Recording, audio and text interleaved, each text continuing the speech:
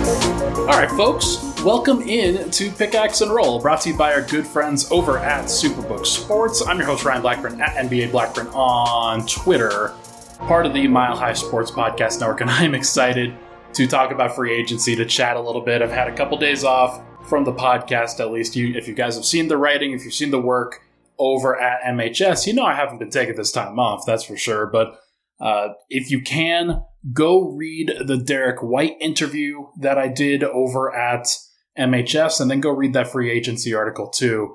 Both of those would be very helpful. Those were good pieces, interesting ones to write. And as you guys know, I get up for all of the free agency stuff for sure.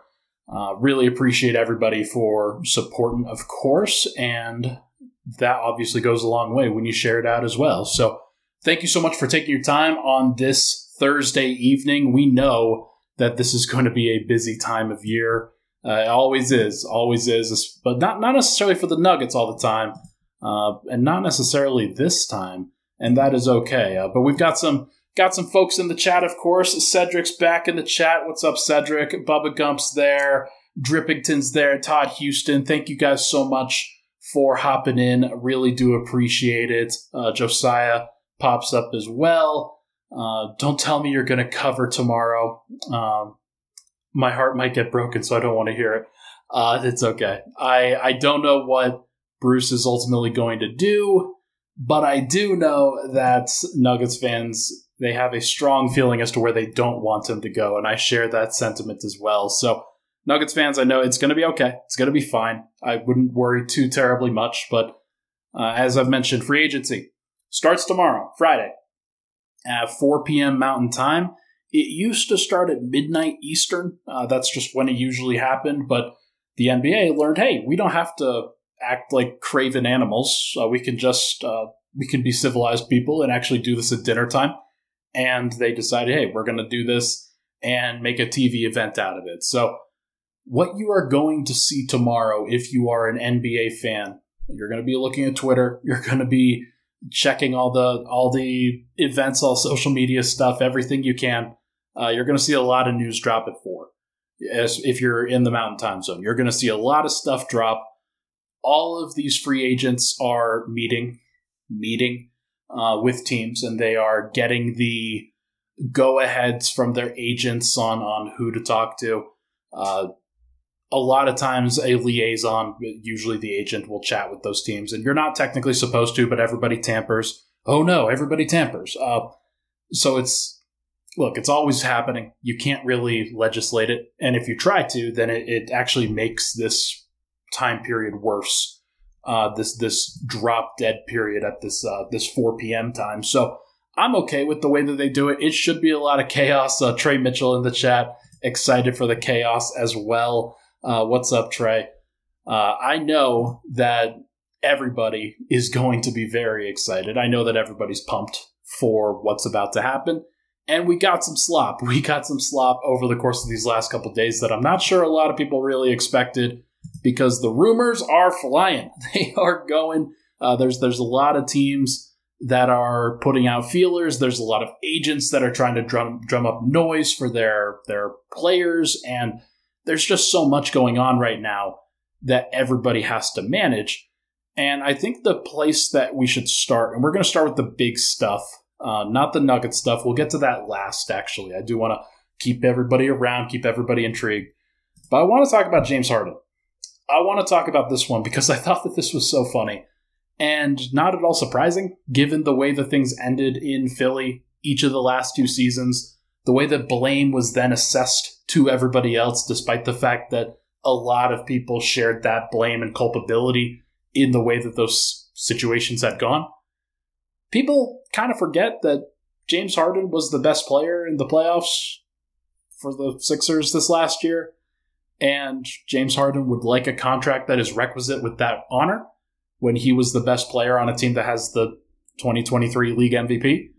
And I don't blame him for wanting that money. I don't blame him for wanting that security. He proved himself in a lot of different ways. Now, he's had his low moments. I do not want to be a James Harden stan on this podcast because that dude, he is I was going to make a pun or an analogy about him being as flaky as like a souffle or something, but I don't even know if that applies.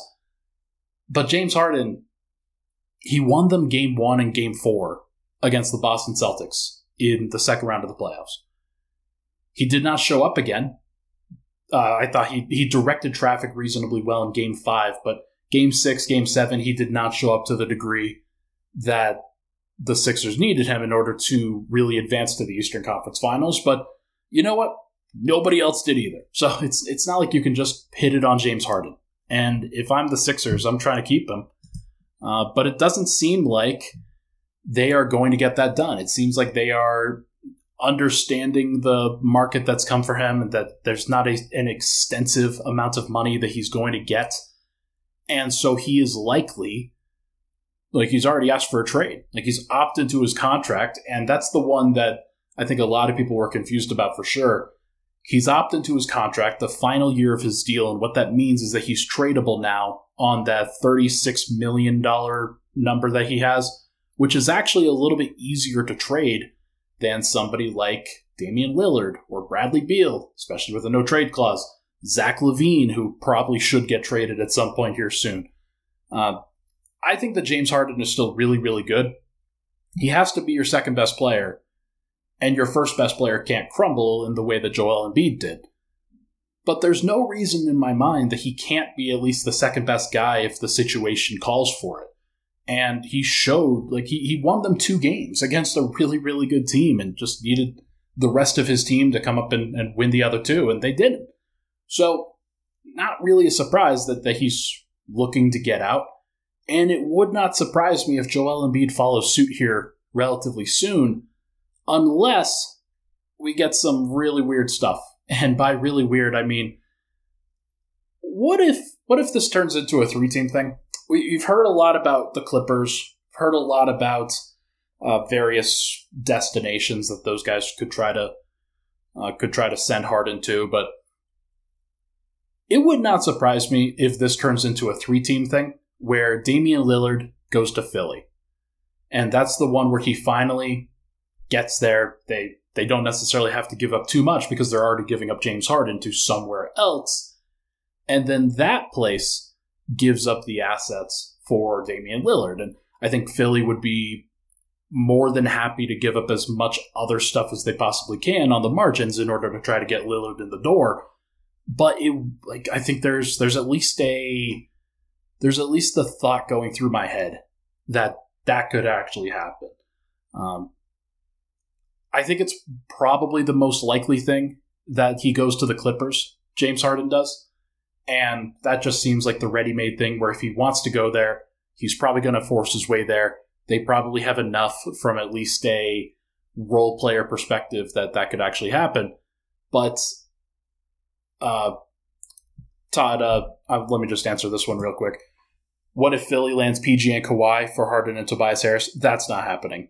The Clippers are not that dumb. They would not do that deal. And like the only reason to add Harden is to add him to either Kawhi or PG or both of them, not for trading both of those guys away. So I think that's probably still the most likely thing.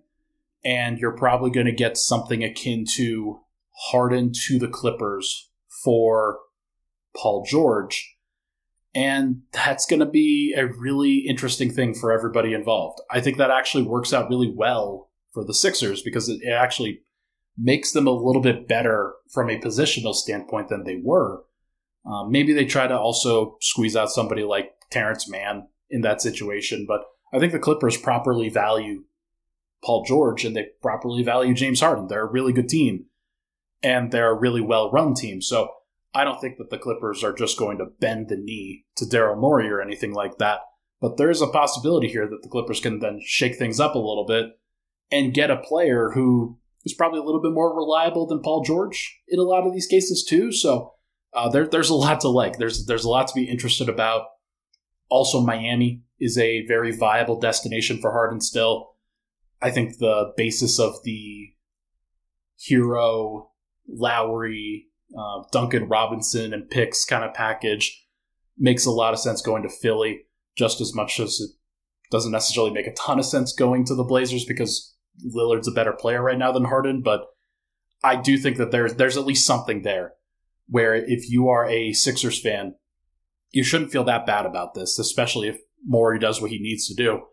Although the soul of that team is clearly gone. Like, I don't know what those fans are really feeling right now. Especially, like, it just doesn't matter who's next to Embiid at this point. Like, that's the key. Embiid has to grow up. He has to be better. And he has to take more responsibility and stay healthy. And some of those things aren't even in his control, but it's just the facts at this point. Let's go with Kyrie Irving now. This one was a weird one from this morning. Why is Kyrie Irving trying to leverage the Mavericks and going to the Suns? Like, that one was very weird. That one was very curious to me, because there is no legal way that he can actually do that unless he takes the veteran minimum, basically. Now, they could try to do a sign and trade featuring DeAndre Ayton, but the problem is that because Durant and Booker and Beal all make so much money, sign and trading those guys, it's like sign and trading Ayton away, you can't just give Kyrie Irving whatever he wants from a contract standpoint and then also stay under the hard cap. Like, the math is just impossible on that front. And that's not going to change. That's absolutely going to remain. So I think that one of the insiders for the Suns basically refuted that report. There was nothing really there. Now, Cedric, actually, the assets isn't really where I'm super concerned on that front for Kyrie.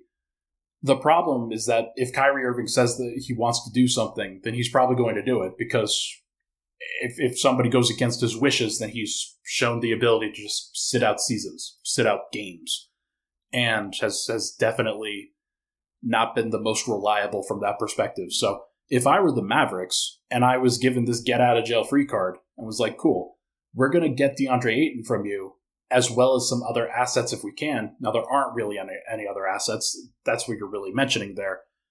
I would still take Ayton over Kyrie for a lot of reasons. Like, I think that, I don't know.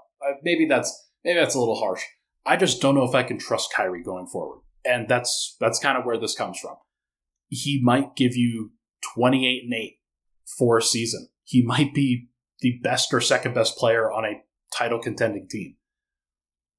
Or he might say something crazy. He might do something so wild that he actually has to be suspended by the league, or like says something weird, or just doesn't jive with whatever's going on and isn't a great fit on the team. And like, the Mavericks, they were 8-12 in the games that he played.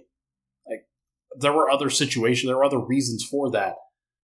But to just say that, like, it's a slam dunk fit between him and Luka, like, I actually think Luka and DeAndre Ayton makes a lot of sense personally. But that's because I'd want Luka to have the ball in his hands the entire time, and then Ayton, like, in the minutes where, like, you get another point guard who can set him up still. But like, I think that makes sense personally. I think I might be in the minority on that one, but it's a moot point anyway. Like, it feels very odd that this is actually coming out. I still think that Kyrie's going back to the Mavericks because there's no real money elsewhere for him to do anything significant, but I don't know. It seems very odd. I just want to make sure that this is clear to everybody. Damian Lillard, he wants to stay loyal. Like, he's gonna be there. He's gonna be there in Portland. He wants to stick that out. He tweeted some Etsy shirt out today, which was really funny. It wasn't actually an Etsy shirt, but the phrase that he used, which I'm pretty sure was just song lyrics, but it actually was put onto a shirt in like a flower shirt, which was pretty funny, that Harrison Wind found. Look, I think everybody's tired of the Damian Lillard saga at this point. Everybody wants to know where he's going to play next. And the only reason why this continues to be a storyline is because they continue to not completely shut it down. And there was always a reason for this to bubble over and to go this direction. And then Portland kept sticking it out and is basically halfway to a rebuild already with Scoot Henderson and Anthony Simons and Shaden Sharp. And that's okay. We're gonna keep Dame because we're loyal. Look, I don't know, man. Like, it definitely feels like the Blazers should be in a different spot. They have not been relevant for a while here.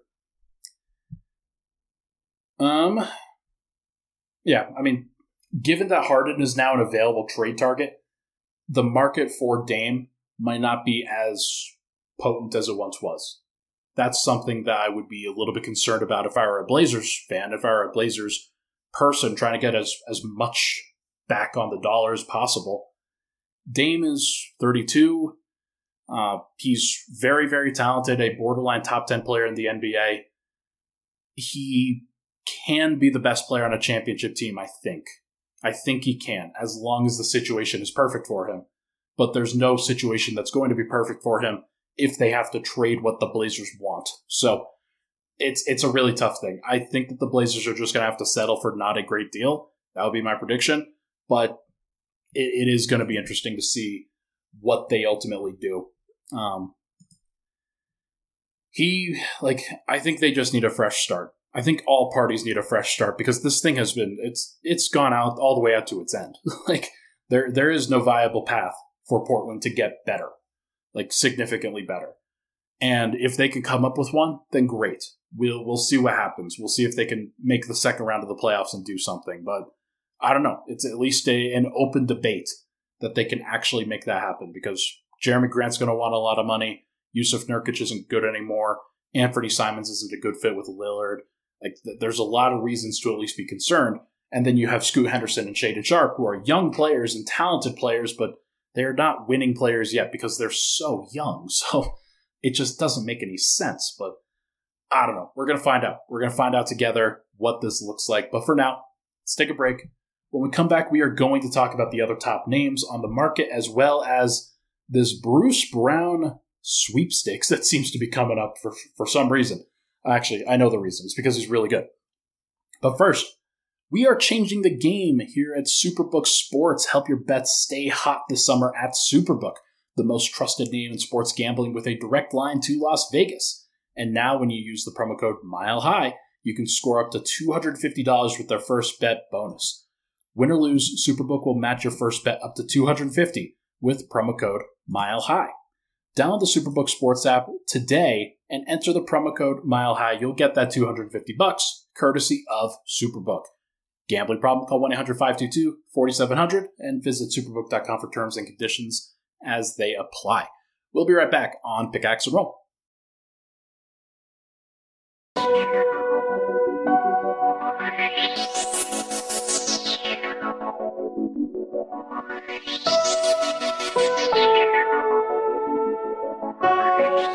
And we're back. Pickaxe and Roll, Ryan Blackburn here. Thank you so much, everybody, for tuning in. I thought about putting on the sunglasses for this pod and doing what I did last time, but I don't think I'm going to actually do that. It was pretty funny, and it's now my profile picture on Twitter. And thank you to the person who photoshopped me in with a diamond chain around my neck, wearing the "put that in your pipe and smoke it" shirt. That was great. That's a classic one. I think I'm going to keep that one for a while. All right, let's get into some of this other stuff. We're going to talk about the other top names here. I want to go through some of these names because I think there's going to be a little bit more movement than I think people realize. Houston is going to be very crazy. I don't think that they're going to get James Harden, as was previously mentioned, but they're already kind of moving on to that Fred VanVleet, Brook Lopez kind of tier. Kyle Kuzma has been mentioned with them. There's a lot of other players that we could talk about. But let's start with the high-quality starters here. Khris Middleton, Brook Lopez, Draymond Green, Fred VanVleet, Jerami Grant, Kyle Kuzma. I have Kuzma in this tier because I didn't think he belonged in the one below it. But I do think that these are the guys that, in my mind, should be getting upwards of $20 million. Brook Lopez, because he's older, I think you could argue against that, but he's still so good.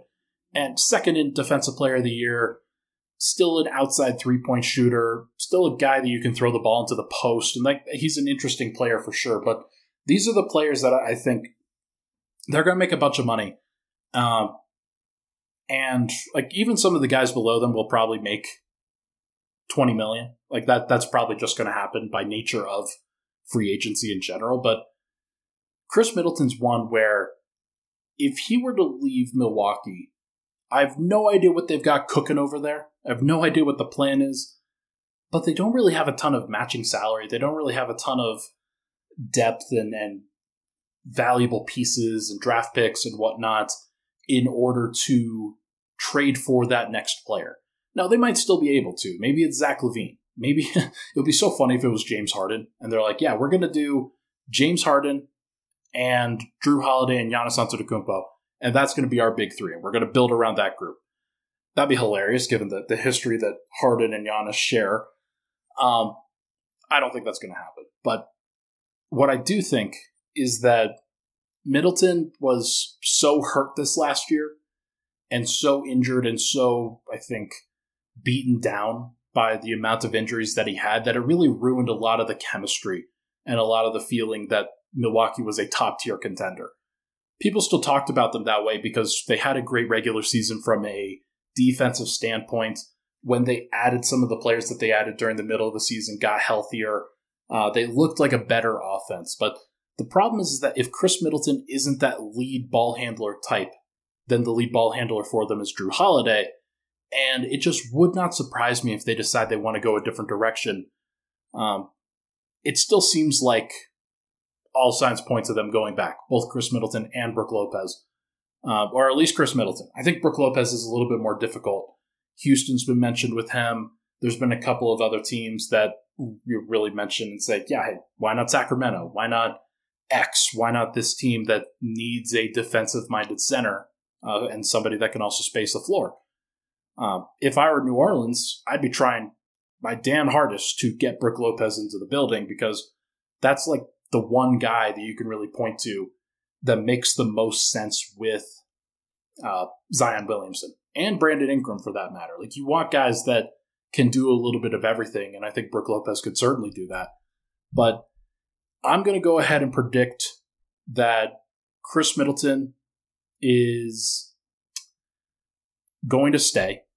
I think that Khris Middleton will stay with Milwaukee. I think that Brook Lopez is going to go to Houston. Like that seems to have some really significant momentum at this point. And if that's the case, then you're thinking about Bobby Portis as that backup center, or now moving into a starting role. Or maybe it's Giannis. Maybe Giannis is now officially the center, and they start kind of transitioning him into a different role of his career, where for a lot of this time he was bolstered by an actual rim protector, somebody who controls the paint. Giannis hasn't really been that. He's been a roamer. He's been somebody who kind of does a little bit of everything. Transitioning him into an actual like rim protector type makes some sense. Although in years past, when the Bucks have tried to do that, their defense has really suffered. So it would not surprise me if Brook Lopez, like they're going to try to keep him. There's no doubt about it. But if he goes, then the Bucks are going to be in a really weird spot. And seeing what they actually get back, seeing what they actually do to help replace a guy like that, you don't have a lot of assets. You don't have a lot of guys that you've drafted that you can just feed into the pipeline. Something that Denver, I think, has done reasonably well.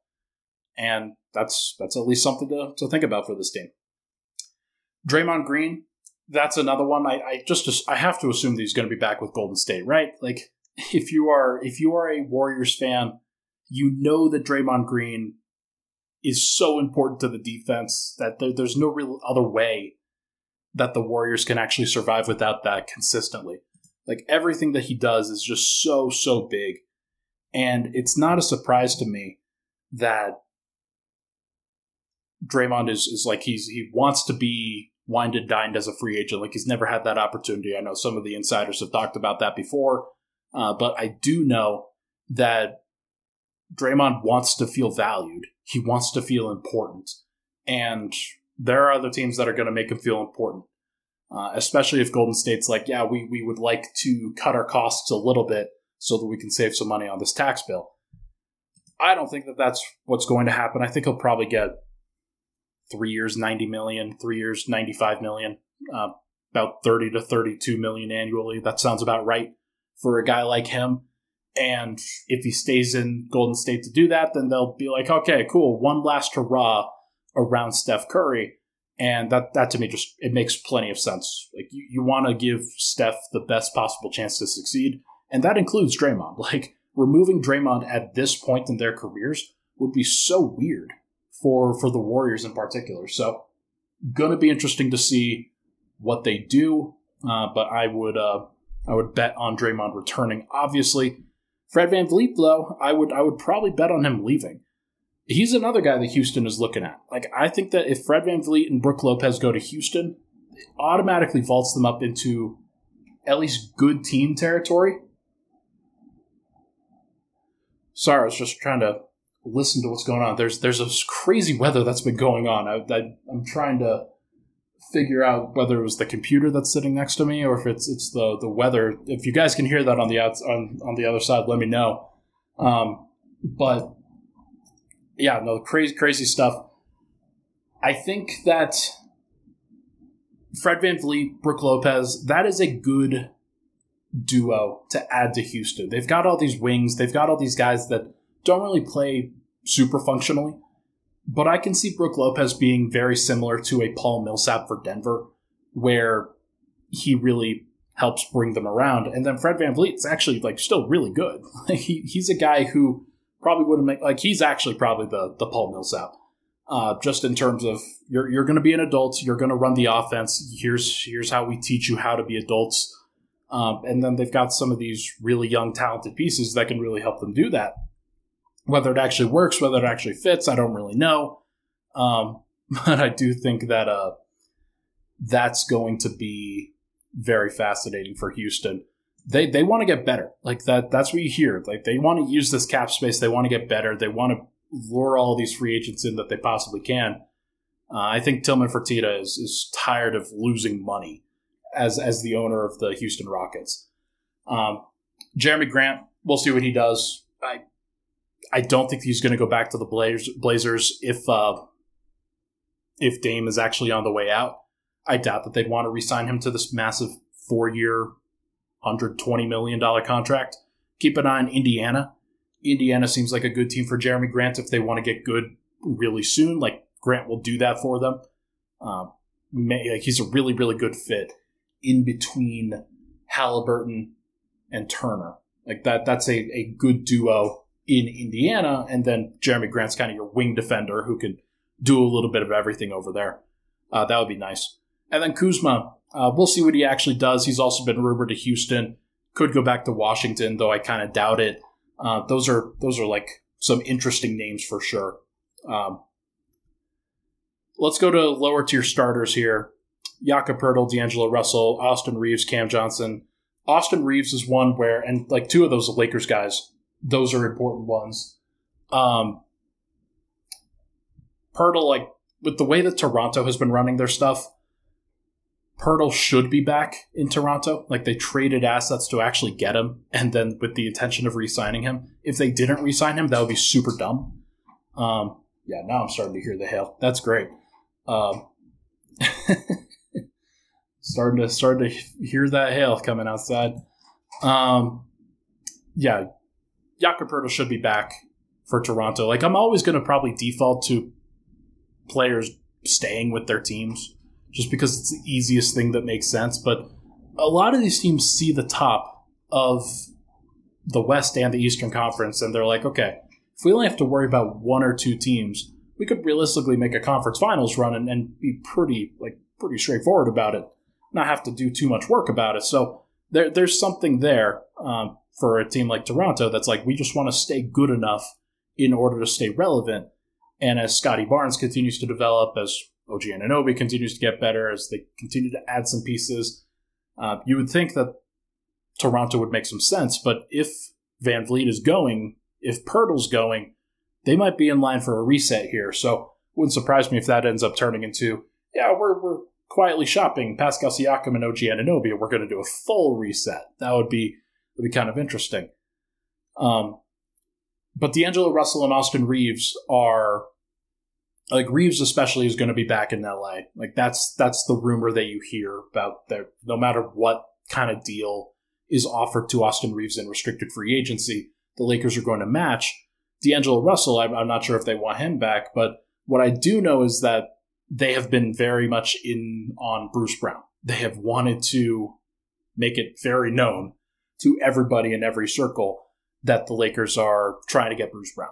And it makes sense for them. It's not the perfect fit for them, but I do think that he provides the athleticism and defense that you would want to hope for from that position. Whether he's a consistent starter or not, I don't really know. But Reeves, I know, has proved himself.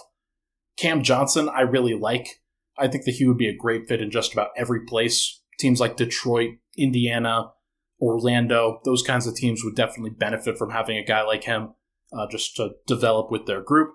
Maybe even Houston. Maybe if the things fall through with some of their higher quality starters, then Cam Johnson makes a lot of sense as a guy who you want to give him $25 million just to see if you can lure him away from Brooklyn. Sure, try it, see what happens.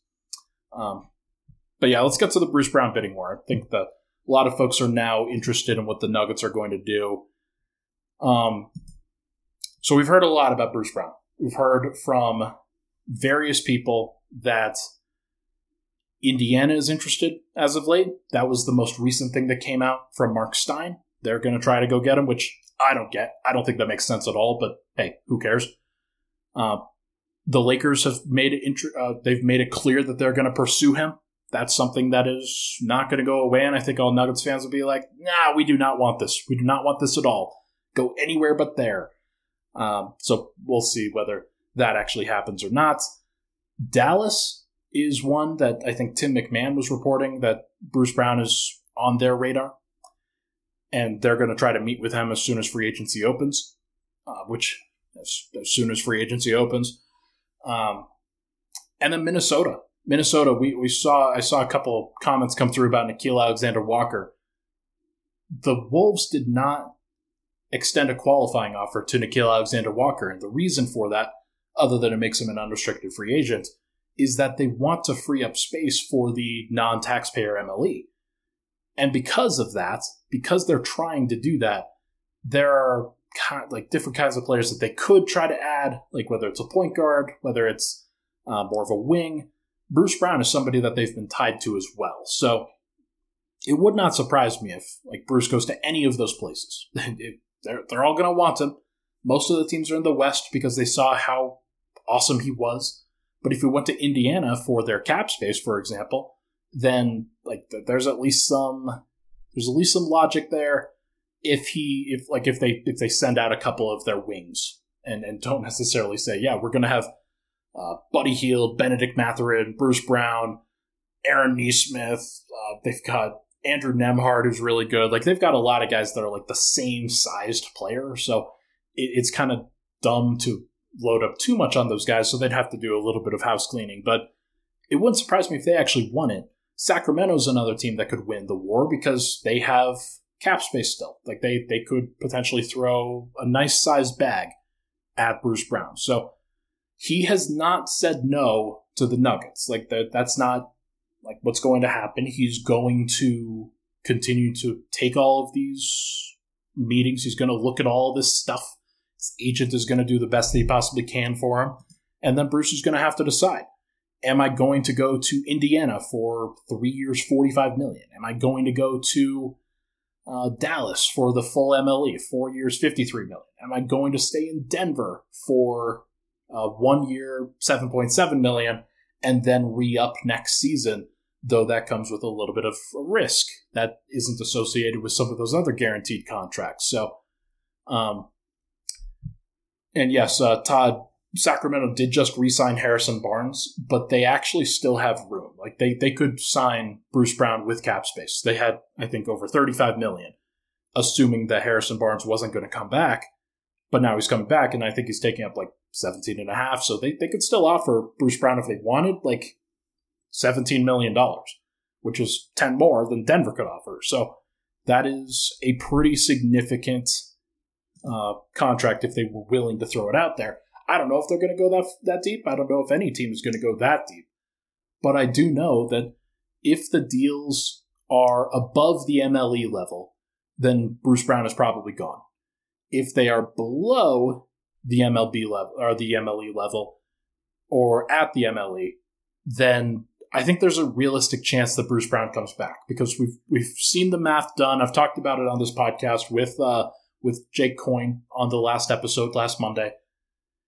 basically, if Bruce is like, hey, I don't know where I'm going to go. It could go either for the non-taxpayer MLE, or I could sign the taxpayer MLE with Denver, or like an extension with Denver for the 1 year, and then the contract after that. If it's that second option, then he makes close to the same amount of money in the 4 years as he would on the non-taxpayer MLE, assuming that the projections for next year's free agency are correct. So there's a lot to think about. Obviously, a lot to think about for Bruce. Obviously, a lot to think about for the Nuggets. But he is going to have a lot to choose from. And I think he's going to enjoy it. I think he's going to enjoy having 12 teams contact him this time around at the drop of the pin and be like, we would love to have you, Bruce. Sorry about last year. We would have loved to have you then too, but we just kind of forgot.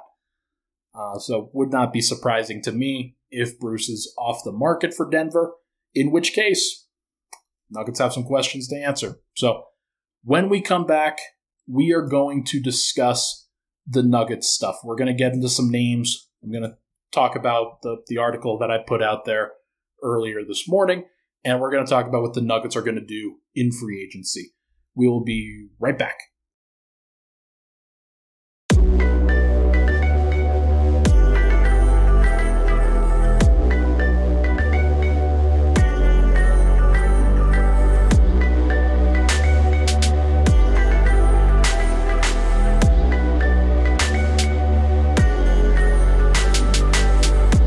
We're back. Pickaxe and Roll, Ryan Blackburn. Thank you so much, everybody, for tuning in. Appreciate all the love and support. Give this a like on the YouTube side if you can.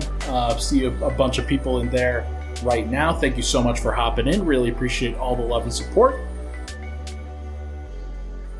All right. Let's get into what the Nuggets are going to do. I know this is a Nuggets podcast, and I've waited a little bit here, but I wanted to just kind of get my thoughts out on the rest of the league before hopping into this. Because Denver's situation is pretty straightforward. I think that the Nuggets are going to try to get Bruce Brown back. And if they get Bruce Brown back, then I think it streamlines a lot of what they'd have to do. The current financial situation for Denver right now, and the reason why Denver can't offer more.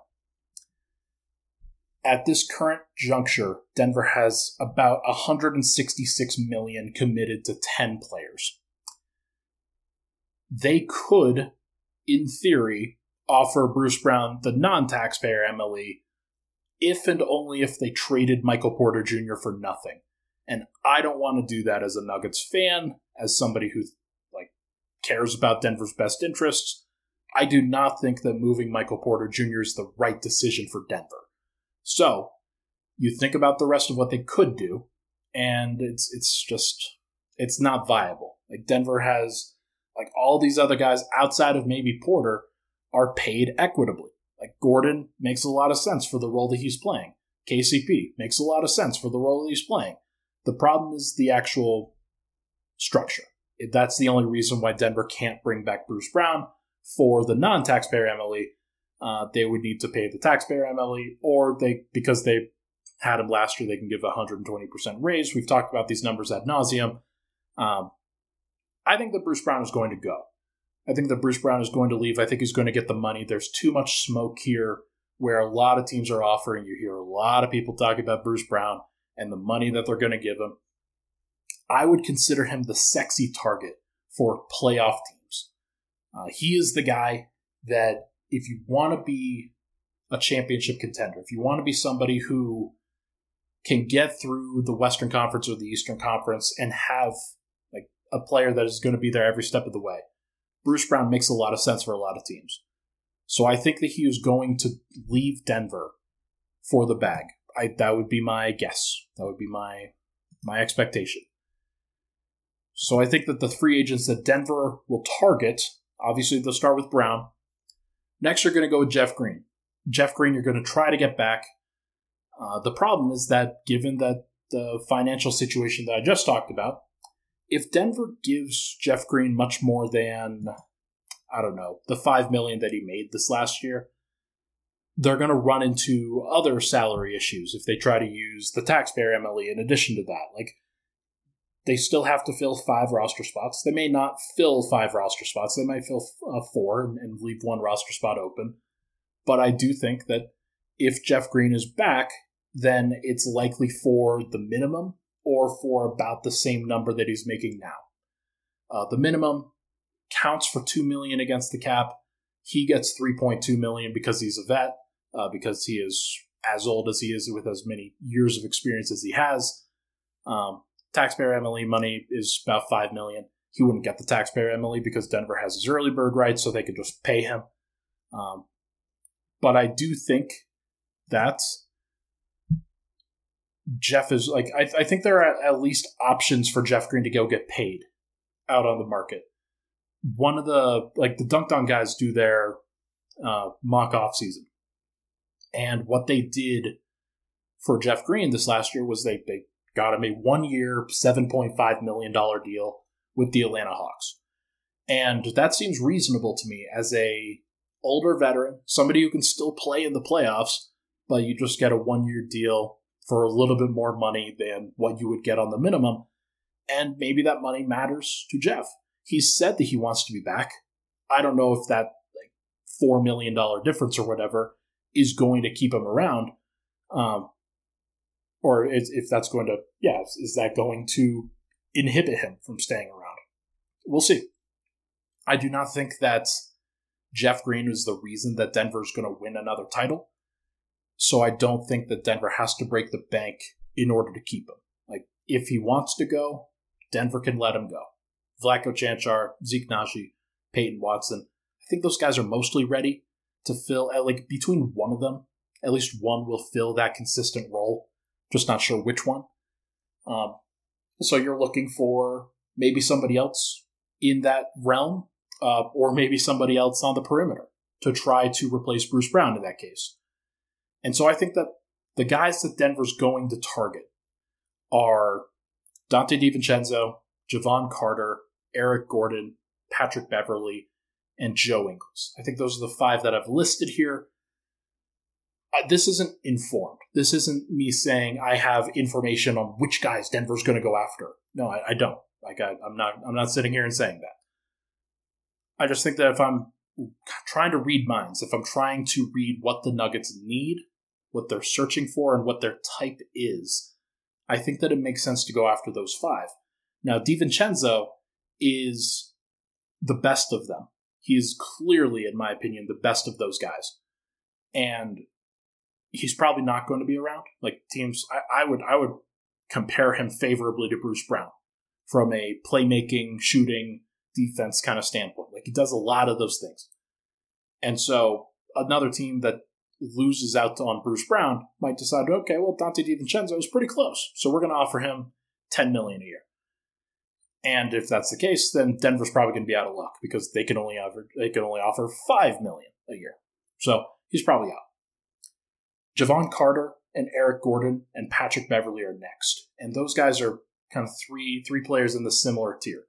They do slightly different things, but I like them for different reasons. Javon Carter, more of an on-ball defender, but has some playmaking and shooting chops with him. He's probably the highest ceiling option of those 3, just because he's the youngest. He is going to be in a consistent situation now with a team like Denver where he'll have to run some stuff. He'll have to run some pick and roll. So he'll have to do some things. But he also knows how to play off ball. And he makes a lot of sense in a system like Denver's because he would work very hard as the point of attack defender and then would also be able to grow. Eric Gordon and Patrick Beverley, you know what they are. Eric Gordon is a spot-up shooter. He is a DHO on occasion kind of guy.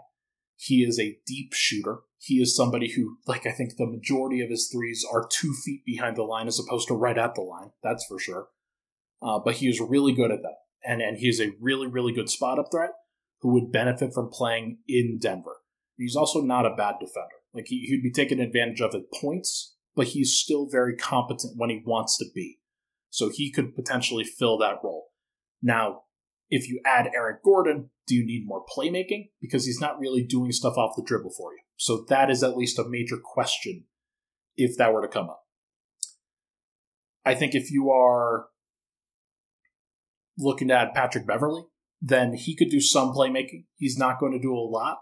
He's a guy who he definitely benefited from going on and off ball. Patrick Beverley is one of those guys that when he went to Chicago this last year, had a really strong impact on both ends of the floor. And I think opened up the floor for Chicago because he was very physical. He was very in the grill of all of these guys and helped really benefit from that. Like, he and Alex Caruso really did a great job defensively with that group. So I think that makes some sense if I were Denver, just to say, hey, you want to play 20 minutes per game for a championship contender? Cool, Patrick Beverley, we got you. He's wanted a starting spot in these previous years, but I do think that that is going to at least be, that's at least an option. Todd, what are you complaining about, bro? Like, why are you raining on my parade here? Yeah. And then Joe Ingles. Joe Ingles is the last one. He's at least probably the most interesting one.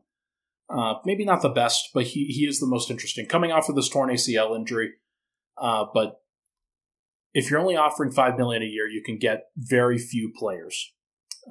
That's just kind of how the cookie crumbles when you've got these $136 million salary caps for 15 people. Like, dividing that up, most guys are going to get more than what Denver can offer.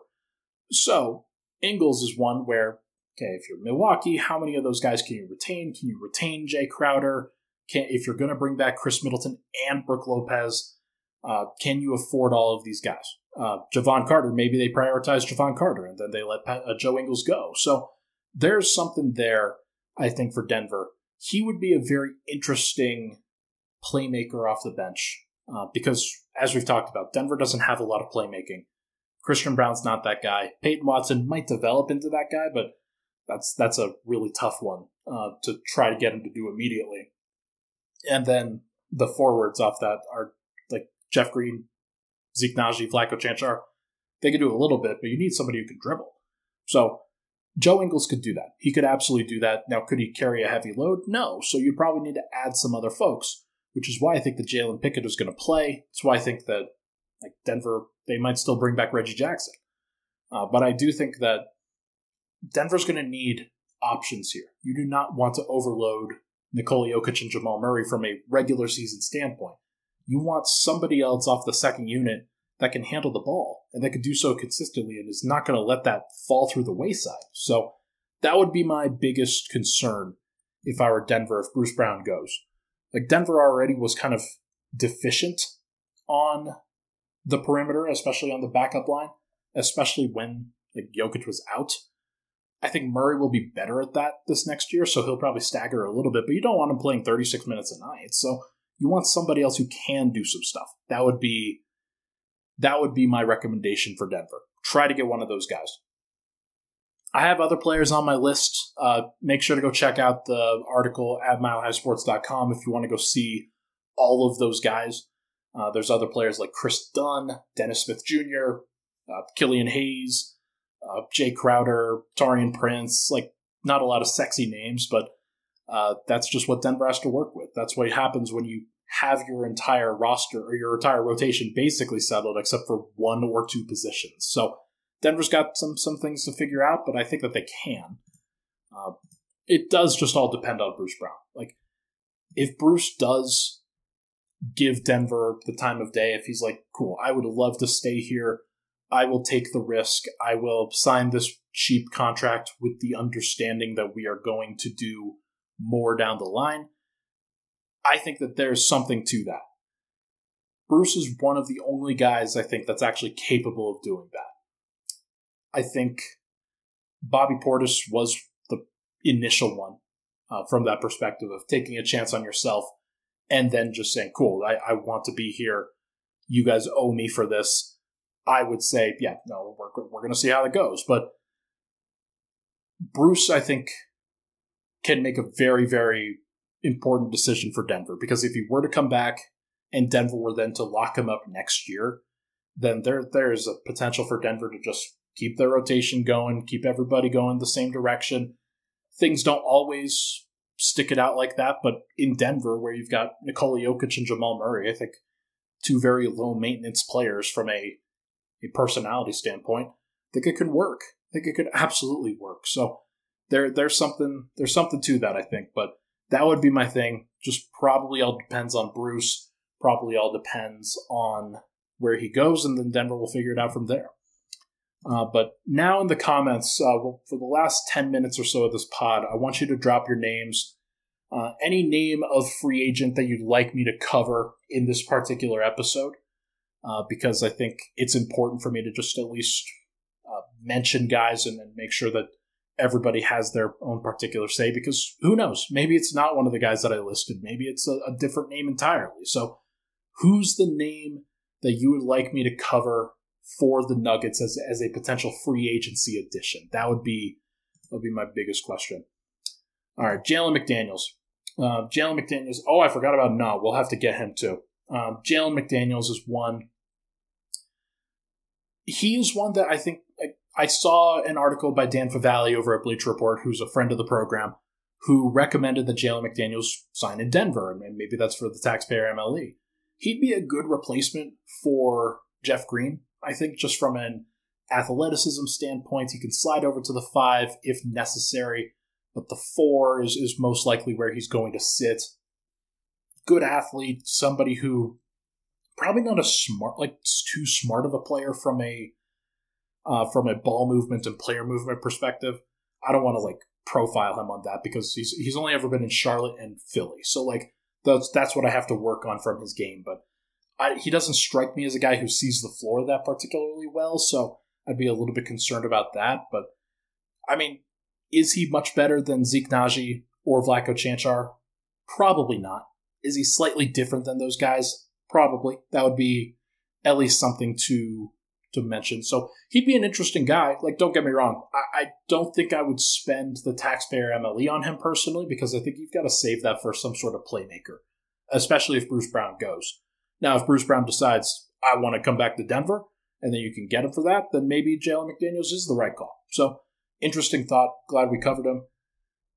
Nickeil Alexander-Walker, a good option for sure. I even mentioned him at the top of this podcast, or pretty close to it, that Bruce is probably going to be an option for Minnesota on the non-taxpayer MLE, and the way that they were able to create that was by not guaranteeing Nickeil Alexander-Walker, not offering the qualifying offer to him to make him a restricted free agent. So he is an unrestricted free agent now, and I think a lot of teams are going to see a 6'5", 6'6" long athletic defender, and they're going to be like, cool, why don't we try to get in on this because he's now unrestricted? I don't know whether that's what's ultimately going to happen, but what I do know is that he would fit a need in Denver, especially if Bruce were to leave. They need somebody who can come off the bench and be a defender, be a playmaker, do some things as a connective player. He's a Canadian, so I think it'd be nice to kind of have some Canadian cadre with Jamal and him. That's actually just a really strong perimeter duo. Jamal and Nickeil makes a lot of sense. So he'd be somebody I'd be very happy with if I were Denver. But I don't think that they can get him for obvious reasons. Other teams are going to want him. So I don't know if he'd be interested with that, but maybe if Denver pitches him and says, hey, we'd like to have Nikola Jokic throw you the passes as opposed to you trying to pick off the Nikola Jokic passes, there might be something to that. Drummond, definitely one to watch. He is not a free agent anymore. He did opt in with the Chicago Bulls. I think it was a $3.6 million player option. So he's opted in. He's going to be with the Bulls this year unless they decide to trade him. It wouldn't surprise me if they decided to trade him, but he is the best defensive center on that roster. And that roster was actually a pretty good defensive team. I've always had a soft spot for Drummond because he's also a guy that gets steals. He's also a guy that, for the big man spot, will rebound like hell, and then he'll get steals like what Nikola does.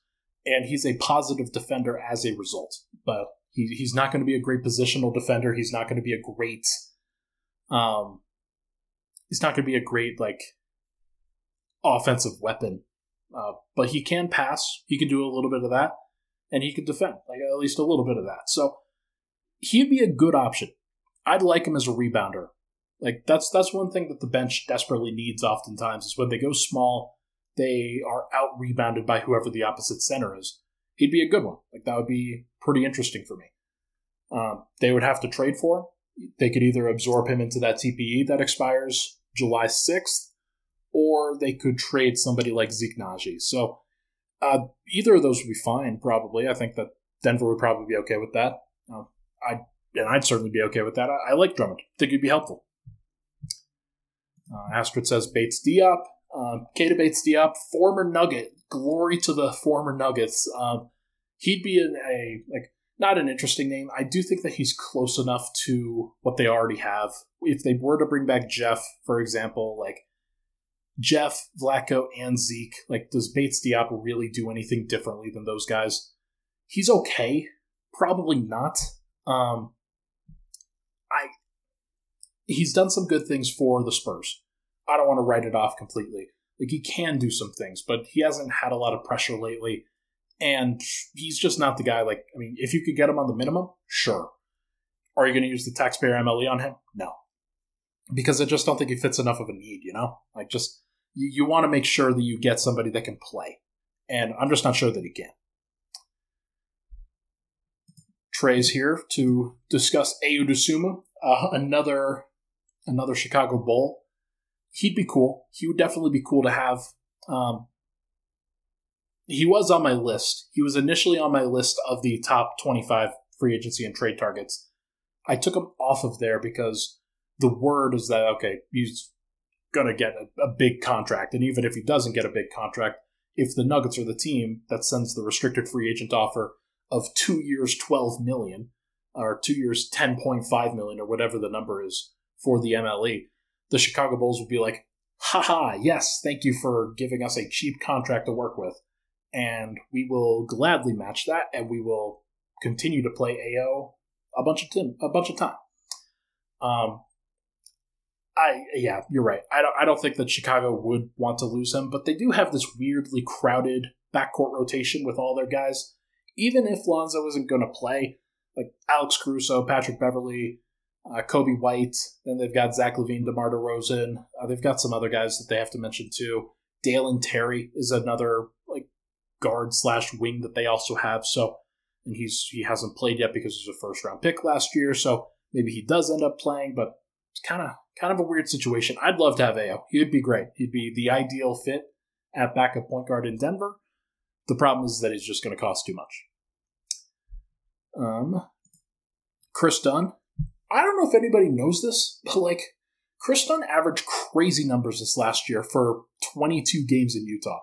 Now, it wasn't anything crazy because Khris Dunn is like he was on a not great situation, just for a team that was basically tanking games down the stretch. But Khris Dunn was averaging like 13, 6, and 5 off the bench for Utah, and he was putting up triple doubles and things like that. So he is a really interesting all-around piece, and he's always been a really good defender. He's always been a pretty good passer.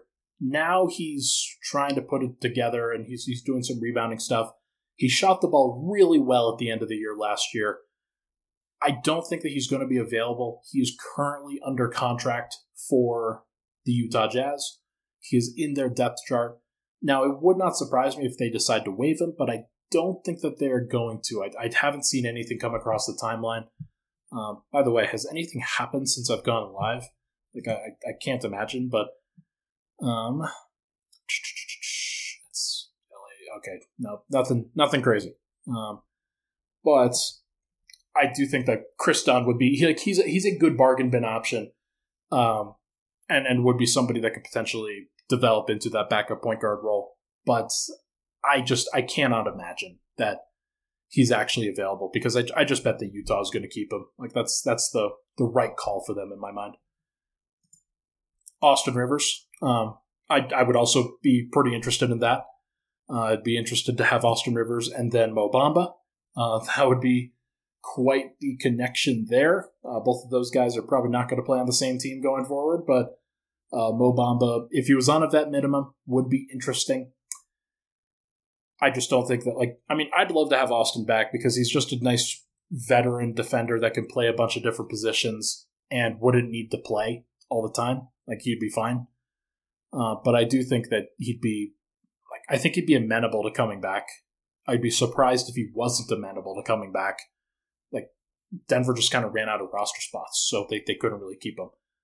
That'll be a good one.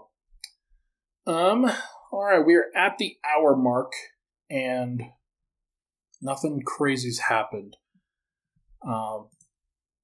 Folks, I think tomorrow's going to be interesting. Tomorrow's going to be very, very interesting. I am curious as to what Denver does. I think that people are likely going to be disappointed because I know that everybody would like to have